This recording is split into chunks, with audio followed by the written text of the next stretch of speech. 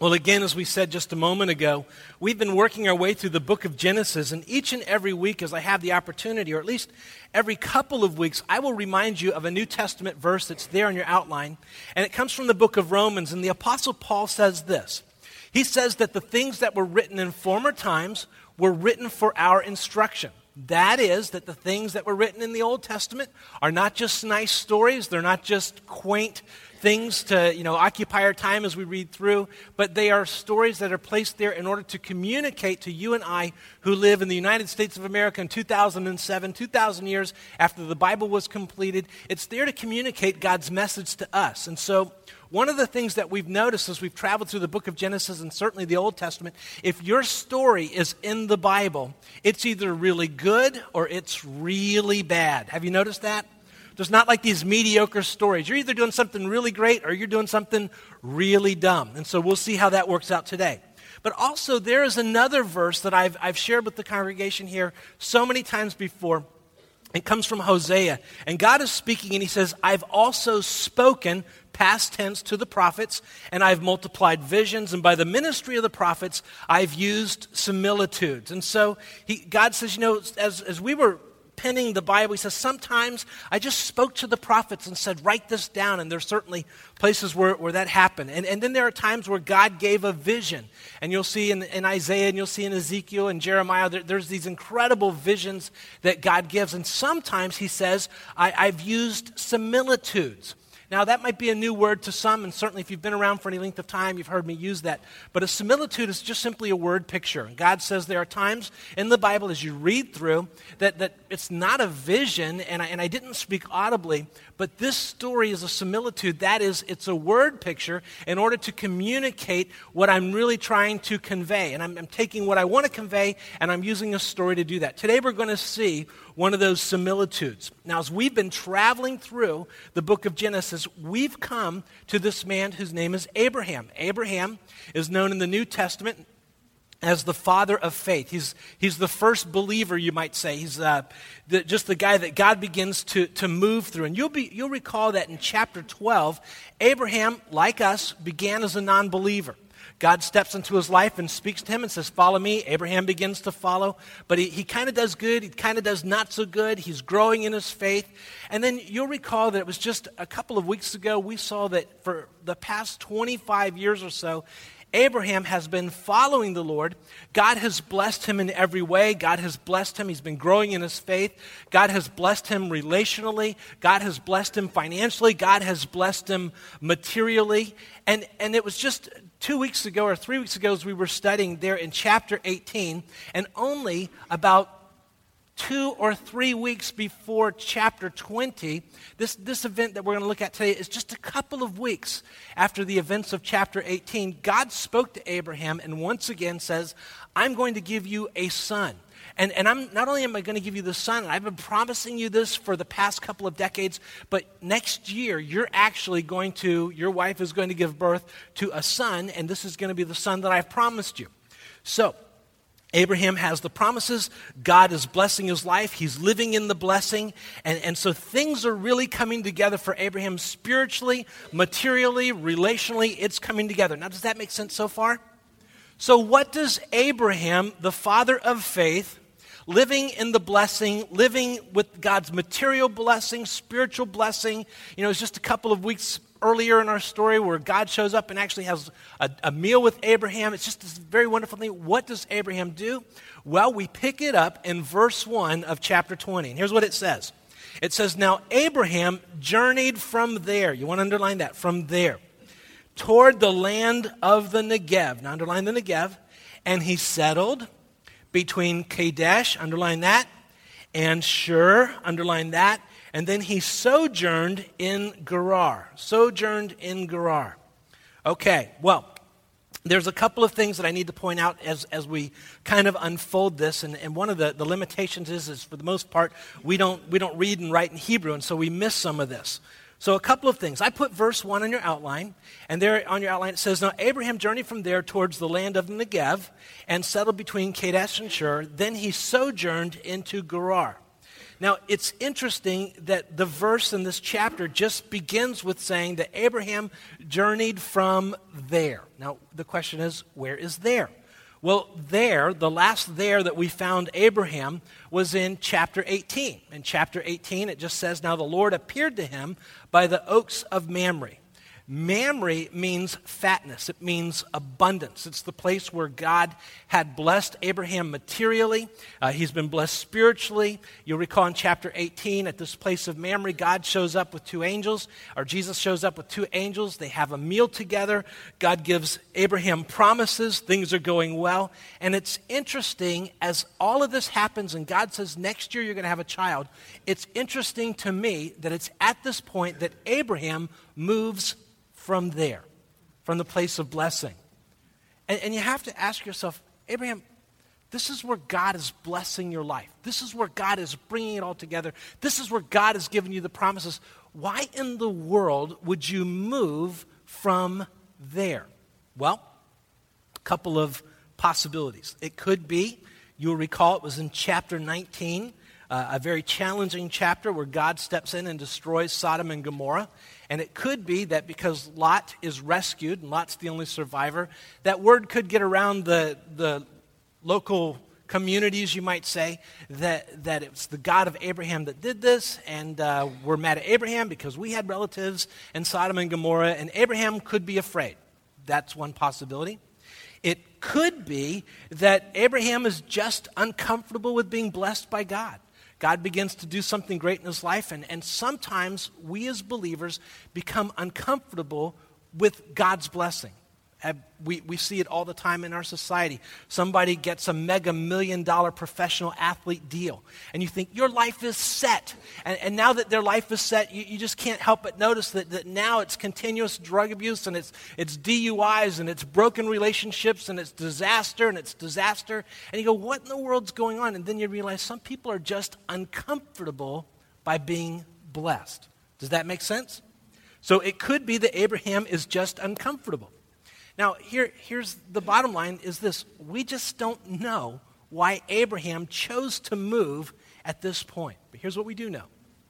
Abraham is the picture, the similitude of the believer whose life is being blessed. Life is coming together relationally. Life is coming together materially, financially. The mortgage is being paid. The wife, the relationship is there. And the believer at some point, at some time, just kind of walks away from it all.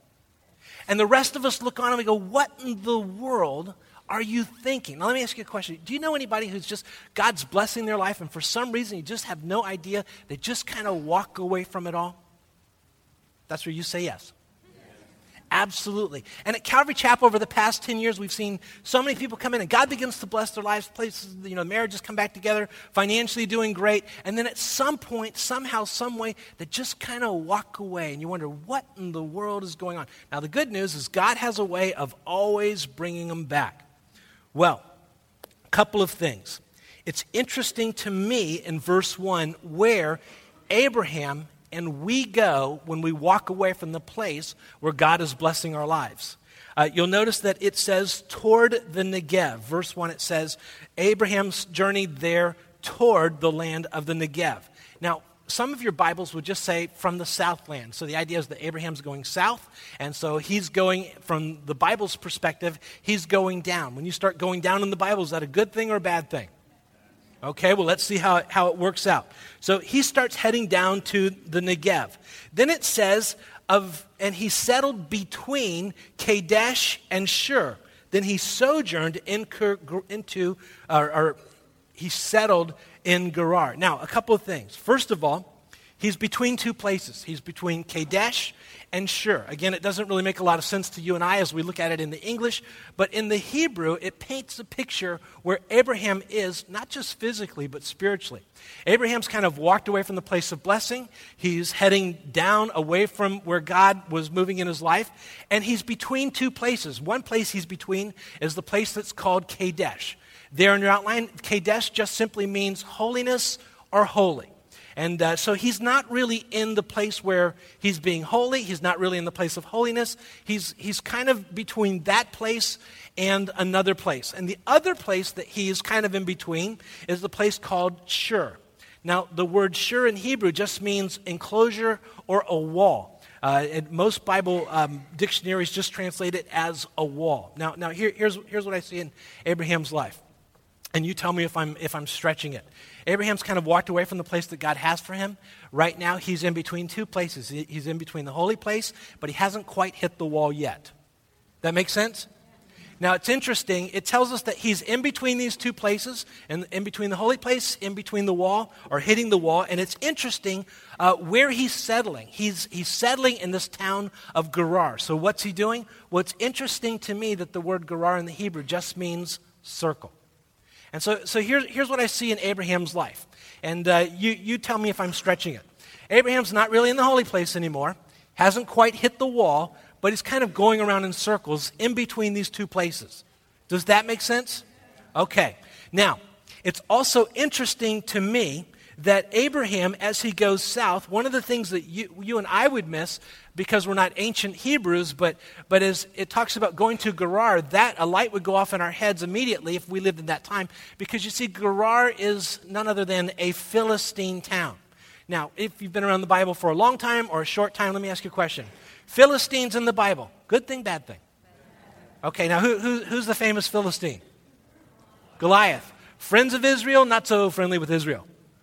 Not so friendly. So it's interesting to me that we find Abraham, he's not really in the holy place anymore, kind of left that, hasn't quite hit the wall yet, spiritually speaking, going around in circles, but now we see him kind of hanging out with the Philistines in this town of Gerar.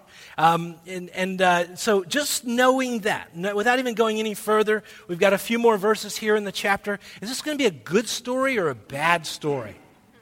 Absolutely, absolutely. So, he's left the place of abundance, not really in a holy place, not really hitting the wall, going around in circles. And so let's see what happens in verse 2.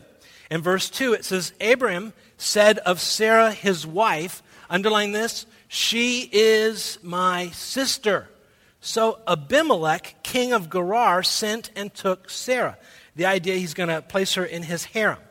Now, a couple of things. Abimelech is a name that's going to appear in other parts of the Bible. Abimelech is not the guy's name, it's his position. It's like Pharaoh or Caesar. It's kind of, this is the king, that's what they called him in this place. Abi means father, Melech means king, and so it's just my father the king. And there's going to be several Abimelechs who would be king of this area. So we don't really know his name, we just know his position. That's kind of the family name. And Abraham tells everybody that his wife is his sister. Now, is that going to be a good thing or a bad thing? Good. See, you're with me. Now, notice this. There in your outline, I've placed sort of a paragraph, and you'll want to fill in a couple of blanks. Abraham isn't in a place that is holy, Kadesh, and hasn't yet hit a wall, that's sure, but finds himself going in circles, that's Gerar, among the wrong crowd, not being in the place that's holy anymore, leaving the place of abundance, but among the wrong crowd becomes fearful, write that down, and begins to compromise his integrity.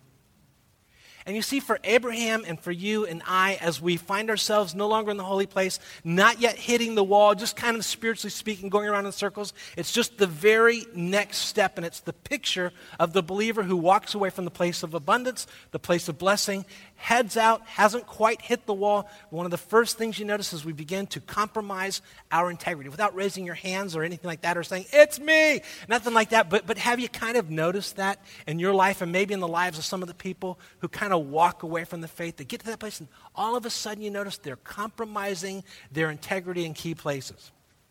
Have you noticed that? You're quiet. So, here's what happens. God shows up, verse 3, and I love this, the first two words, and I've underlined it in my Bible, and it just says, but God. And there's probably a sermon in just those two words, but God came to Abimelech in the dream of a night and said to him, now, so much is in how God says this, you know. God says, behold, you are a dead man. And you got to kind of determine how it is that God says this. And I'm sort of guessing at this point that Abimelech doesn't wake up in the middle of the night and sees God, and God's going, behold, you're a dead man. I don't think that's the tone. I think it's sort of, how many of you watched The Sopranos? Is that what they call that? And I sort of get the feeling that Abimelech wakes up and he's got this guy up above and he goes, now behold, you are a dead man. And he kind of understands what's going on. So he says, but Abimelech, that God came to Abimelech in the dream of the night and said to him, behold, you are a dead man.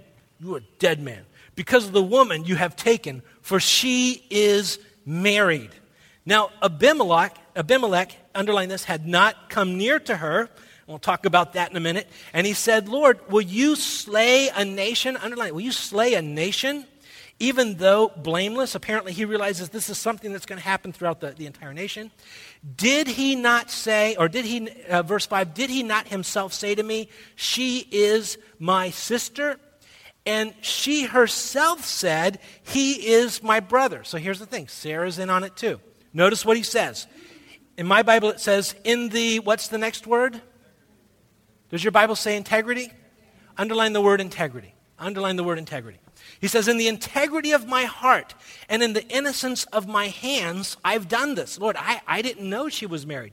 Then God said to him in the dream, yes, I know that what word does God use?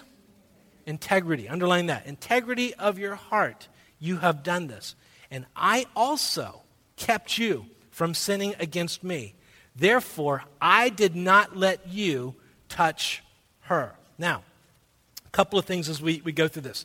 One of the things that as you read this, sometimes we forget this, but how old is Sarah at this point? She's 90. Sarah's 90 at this point. And so she's one hot mama. That's what we're going to say. The Bible teaches that she's an incredibly beautiful woman. Some suggest that God is rejuvenating her body because she's about to give birth. So we don't know. But it's interesting that God shows up and he tells this Abimelech, he says, you've taken this woman and you are a dead man. Now, Abimelech is the king. And this king has a harem. And he has just brought Sarah into his harem. Now, ladies, you might find this shocking, but in that day, it was kind of the custom when a king took a woman into his harem, he was kind of with her that night.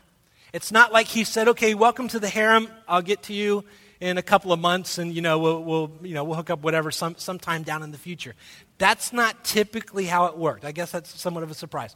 But it would be typical that when that took place, that was kind of your night. And he wasn't going to wait around for that. Does that make sense?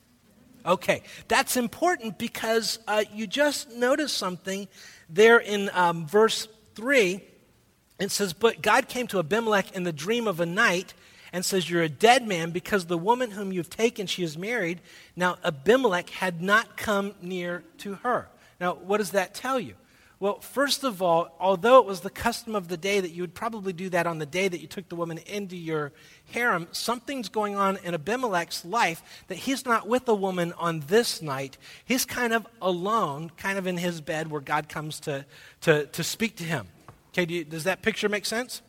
It could be that Abimelech has been alone for some time because the word itself, where God says you are dead, can be translated dead in your desires. It could be that what's going on in Abimelech's life, God says, I'm the one who kept you from touching her. You had the plan, but right now you're noticing King Abimelech with your whole harem. You have no ability. It's not happening. It's not working. Does that make sense? Okay, now,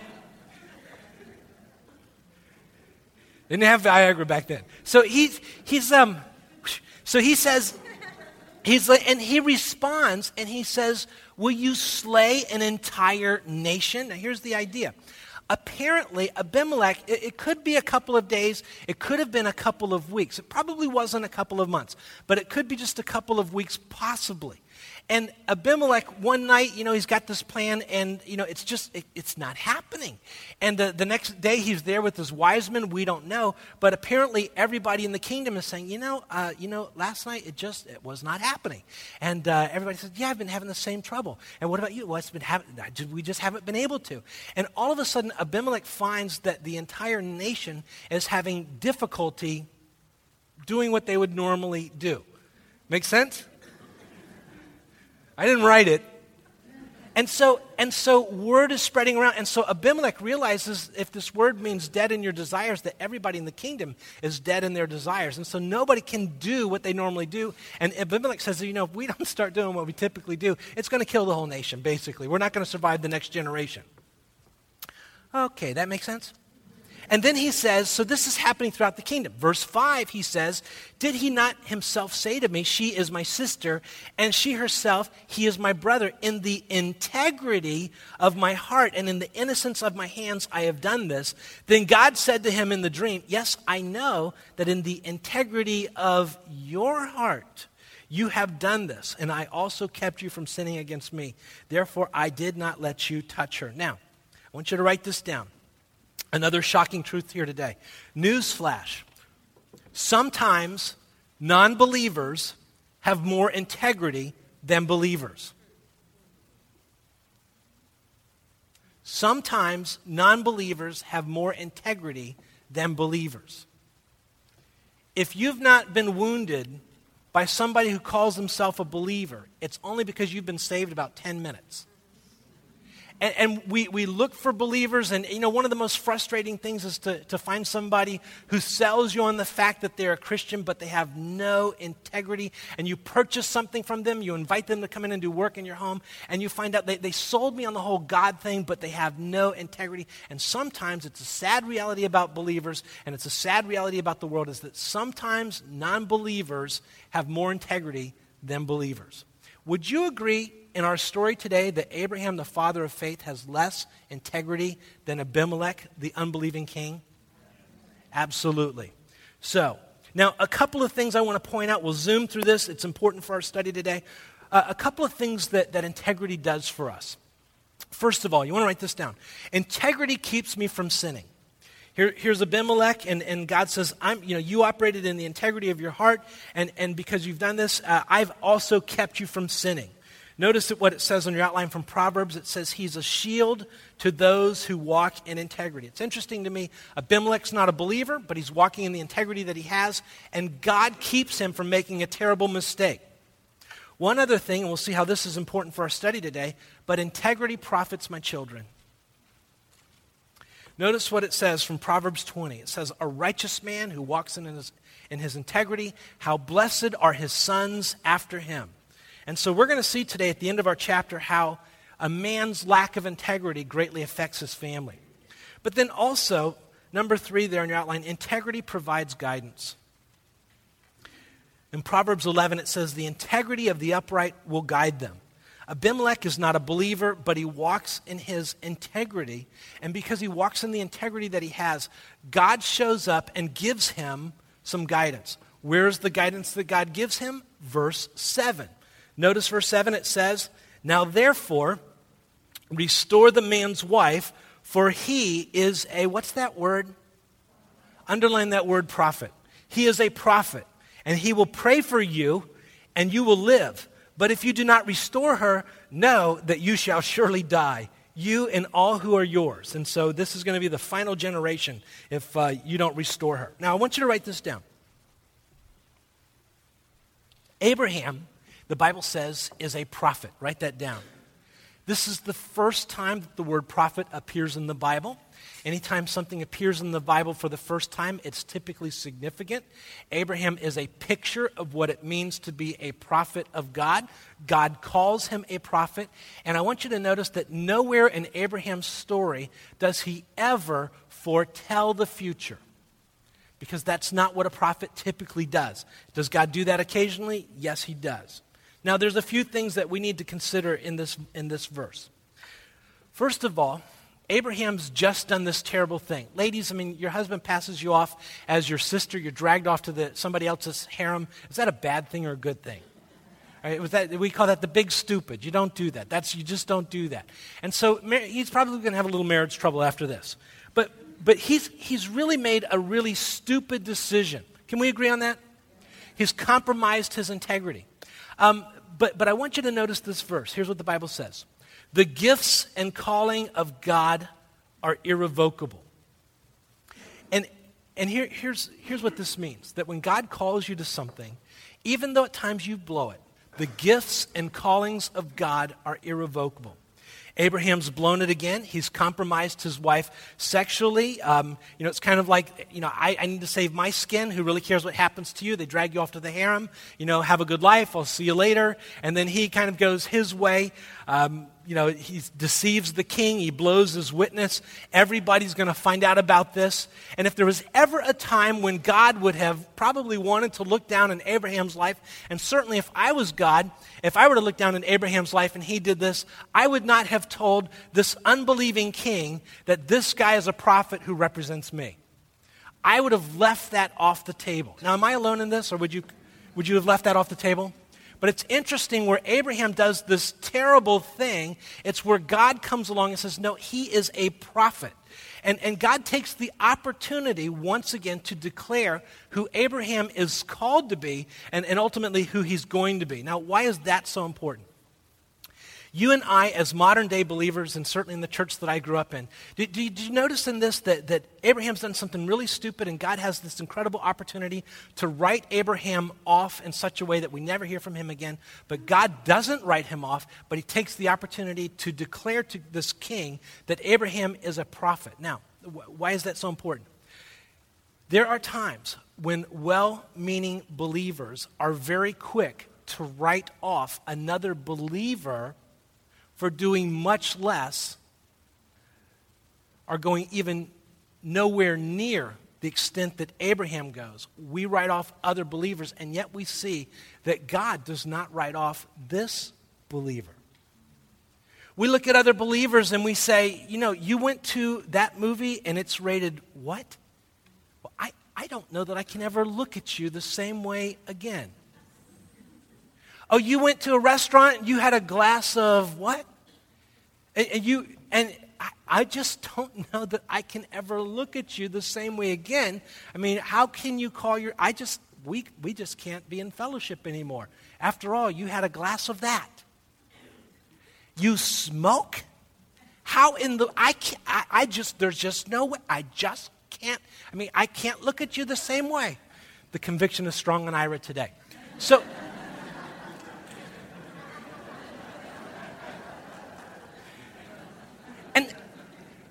And we do that, and he's okay. But we do that, and I hope. But we do that, and we forget, how far does God go and still say, no, he's a prophet. And we write off people for things that the Bible doesn't even talk about because they don't match our standard. And yet this man passes his wife off as his sister. She's dragged off to a harem. He deceives the king, blows his testimony, and God says, he's a prophet. He's mine. He's mine. That makes sense? So the next time we decide to write somebody off, let's think about how far God goes with somebody before he writes them off. Make sense? Now that's the good news. If you've blown it today, just know that God still has you in his hands. But there's the bad news. Now here's the bad news. The Bible says there in your outline, it says, be sure your sin will find you out. And here's what we notice about Abraham. Abraham is a believer. And here's what I've learned about being a believer and being a child of God, and certainly having a number of children. With my kids, we just don't let them get away with it. And God has a way of stepping into the life of the believer when we think we're going to get away with something, and we walk away and we think nobody's going to know. Because we're his kids, he has this incredible ability to step in and reveal what we've done, and he just doesn't let us get away with it. Has that ever happened to you? You're really quiet today. And here's how it works. When you become a believer, it's like God takes his rubber band around you. And this is the rubber band relationship, you might say. And we begin to walk in harmony with him, and he begins to protect us with this rubber band that keeps us close to him. And we begin to walk, but then one day we begin to just stray a little bit. We stray a little bit, and we begin to feel that tension. We begin to feel the Holy Spirit begin to tug at our hearts. Because, sin's no longer comfortable for us anymore. And God begins to bring us back. He brings us back. But sometimes we feel that tug, and it doesn't really, we just don't come back as soon as we should, and we begin to tug a little bit more, and we tug a little bit more, and we're stretching it, and, it's just miserable for us, and we're still going. But, God still has his rubber band relationship around us. And here's the reality. The further I pull away when I come back, because he's not going to let me not come back, but the further I pull away, when I come back, the harder the splat. That makes sense? And some of us have pulled here, and God pulls us back, and we come back. It's a little painful, and we know the stories of those around us. We know they're believers, but they've walked away, and they're pulling, and it's miserable, and God pulls them back, and it's painful. And here's the point. The further I pull away, the more painful it's going to be when God brings me back. Glad to see God brought you back today, Ira. And does that make sense? And that's how it works in our relationship with God. He doesn't let us go. You're saved for all eternity, and you're his. And you go a certain distance, and he goes, okay, time to come back. And sometimes that can be very painful. Notice what it says there in your outline. It says, the way of the transgressor is hard. Make sense? Verses 8 through 10. It says, So Abimelech arose early in the morning,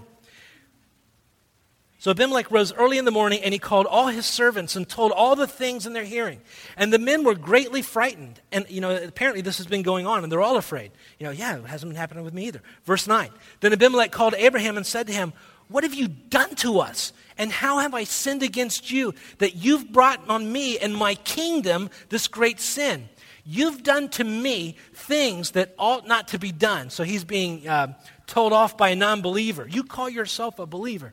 Verse 10, and Abimelech said to Abraham, What have you encountered? Some of your Bibles will say, What have you seen? What have you seen in me that you have done this thing?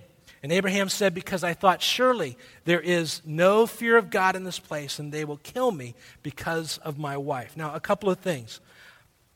How embarrassing it must have been for Abraham on that day to be called on the carpet by this non-believing king. And then you also notice that Abraham is very much like modern-day believers. Abraham, in verses 11 and 12, it says, Abraham said, Because I thought, surely, and you want to underline, because there's no fear of God in this place. I mean, you guys are non-believers. And because you're non-believers, he says, they will kill me because of my wife. And besides, she actually is my sister, the daughter of my father, but not the daughter of my mother, for she became my wife. Now, here's what Abraham does. Abraham is very much like modern-day believers in this. Abraham looks out at non-believers, and he says, Abraham wrongly assumes that non-believers are evil, write that down, and untrustworthy because they are non-believers. And that's why we go out and we think, well, I've got to find a Christian mechanic, and I've got to find a Christian doctor and a Christian dentist, and all of these things because we think inherently that non-believers are somehow untrustworthy just because they are non-believers. Make sense? And here's the reality. Last week we shared in Genesis, or 2 weeks ago we shared in Genesis chapter 19, and we talked about there would be a certain element in the last day. And we talked about the homosexual community and how God points that out in Genesis chapter 19. But the reality, most of the homosexual or people who are engaged in the homosexual lifestyle, they're not going to be militant. Now, will there be that faction? Absolutely. Most Muslims are not terrorists. And yet what we do is we believe because somebody is not a believer, that they are automatically evil and untrustworthy. And because we draw that conclusion, we don't reach out to them, we simply build a wall between them. That makes sense? It's the same thing that Abraham does, and Abraham's operating in sin as he does this. So God appears to really care for this non-believing king and this non-believing kingdom. And so, but we tend to think, as Abraham does, because they're non-believers, they're going to have no fear of God and they're going to kill him. That's what he's thinking. Now write this down. Abraham draws this conclusion from his thoughts, verse 11. He says, I thought from his thoughts and certainly not prayer. This is not God's heart. It's not how God operates, and certainly not how God calls believers to operate. Verse 12, besides, she actually is my sister, the daughter of my father, but not the daughter of my mother, and she became my wife. Now here's what's going on. Abraham marries Sarah. Abraham's dad has two wives. From another wife, he has Sarah, the daughter, and so she becomes the half-sister of Abraham. In that day, they would do that, and so Abraham marries his half-sister. She becomes his wife. So this is a half-lie. But in God's economy, and you want to write this down, from God's perspective, a half-truth is a whole lie. And so Abraham uses this, but this is a lie that's told to people on the outside of the family, and it's only a half-lie. Make sense so far? That's where you say yes. Now, I also want you to notice one other thing about this, is that this sin that Abraham does, this sin begins with a plan. Write that down. Verse 13, it says, and it came about when God caused me to wander from my father's house, that I said to her, this is the kindness which you will show me everywhere we go. Say of me, he is my brother. Now here's the idea. This has been the plan for the past 25 years, everywhere we go. And I told my wife this before we left my father's house. Wherever we go, just say that you're my sister. I realize that you're very beautiful, and I want to be safe, so you just say that. So it begins with a plan, and this plan is 25 years old. Now, one other interesting thing, from the NIV version, it says it like this. Abraham said, there in your outline, it says, when God caused me to wander from my father's household, I said to her, underline this, especially ladies, how many of you are single here today? Okay, if you're a single lady here today, you need to underline this part, okay? You ready? When God had me wander from my father's household, I said to her, this is how you can show your love to me. I want to know what love is, and I want you to show me. Sound familiar? Now, here's what Abraham says. Abraham says of his wife, he says, honey, if you really love me, here's what you'll need to do. If you really love me, I want you to compromise God's standard for our relationship. Any parallel? Make sense? Good. Okay. So, sin begins with a plan, turns into a pattern. Notice what it says.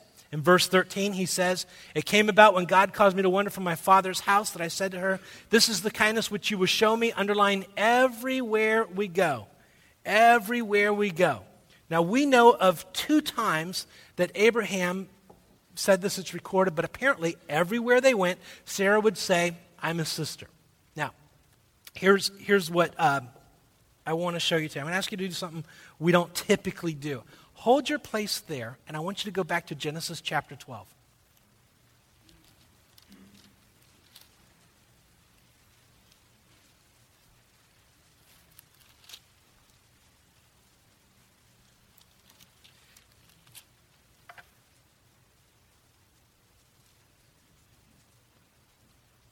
Genesis chapter 12. Everybody there? With your pen in hand, I'm going to read verses 11 through 13. It says, and it came about when he came near to Egypt that he said to Sarai, his wife, see now, I know that you're a beautiful woman, and when the Egyptians see you, they will say, this is his wife, and they will kill me, but they'll let you live. Please say that you are my sister, that it may go well with me because of you, and I may live on account of you. So honey, if you love me, here's what I want you to do. So this is a time when he doesn't trust the Lord and he compromises. Now, next to verse 13, I want you to write Genesis chapter 20, verse 2. Genesis chapter 20, verse 2. Flip over to chapter 20.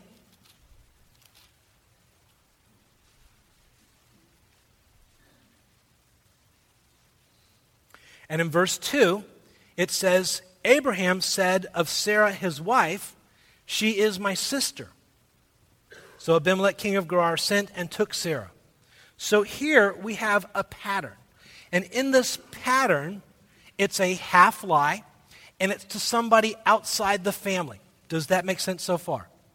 Next to verse 2, I want you to write Genesis chapter 26, verses 6 and 7. Now, and then I want you to write the next thing on your outline, ultimately, sin is a pattern, but ultimately, my sin is passed on. I want you to turn to Genesis chapter 26.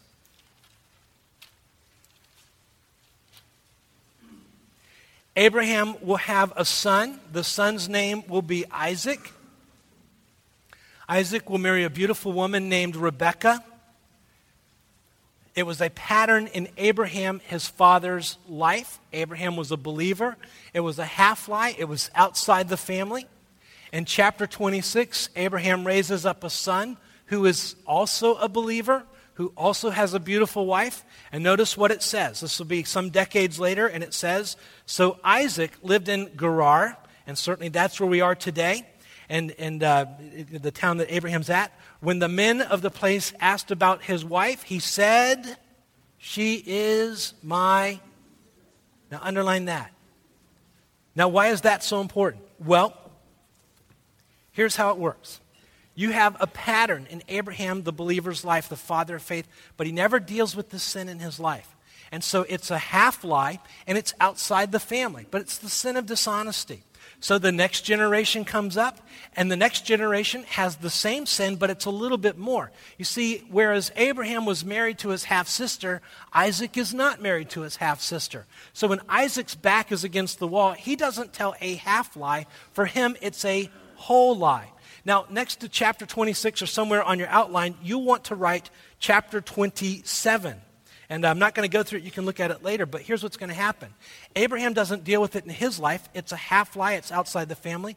The next generation is Isaac. He doesn't deal with it in his lifetime. So it's now a whole lie, but it's still outside the family. The next generation, it's now going to be a full lie, but it's going to be in the family. Isaac's going to have two sons, Jacob and Esau. They are going to deceive one another, and the sin becomes just a little bit more in the next generation because it's a whole lie, but now it's inside the family, but nobody deals with it in that generation.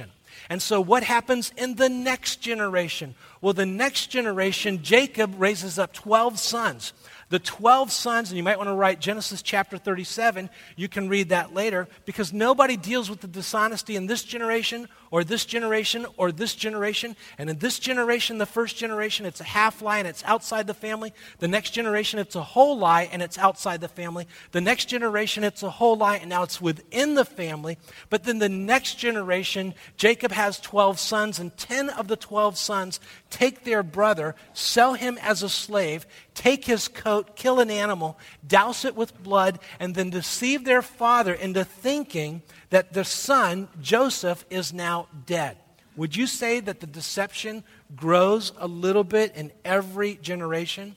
And it grows a little bit in every generation in a family that are all believers. They're all believers.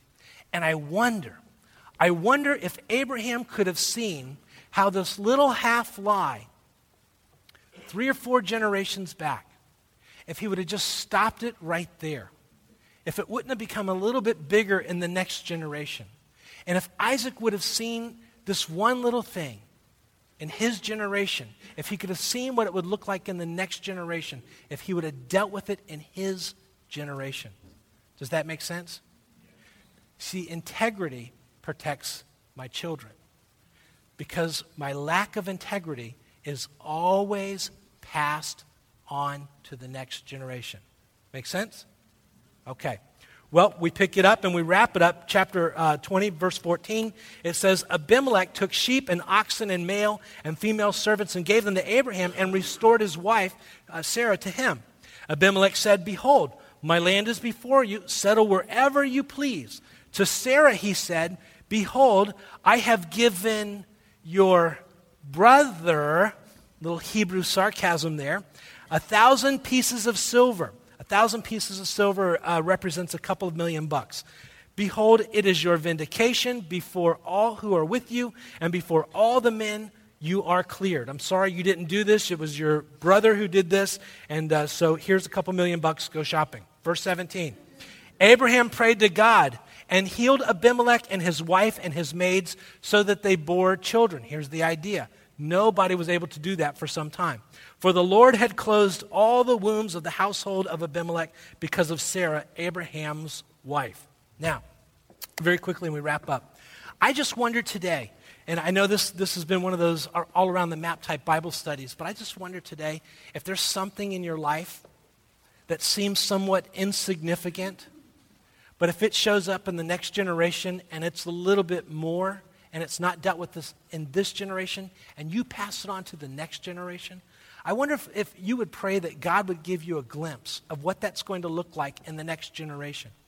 You see, right now today, if you're dabbling with something that's becoming an addiction, just know it's probably going to show up a little bit more in the next generation. If you're casual about your walk with the Lord, just know the kids that you bring up are going to be more casual. And the kids after that are going to have no care or consideration for God in any way, shape, or form.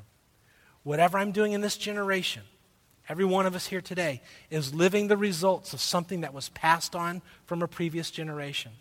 But there's something that we need to break in our lives so that it's not passed on to that next generation. Does that make sense? So Jeff's going to come out and he's going to close us with song. And as he does, it's we're not going to have an come down front altar call or anything like that. But here's what I would say. After Jeff closes us with song, there's going to be prayer partners standing down in the front. And if today there's something in your life that the Holy Spirit's told you that this needs to end before it's passed on to the next generation, would you take today as an opportunity and deal with it, pray with somebody today, confess it, renounce it, and end it in your life today?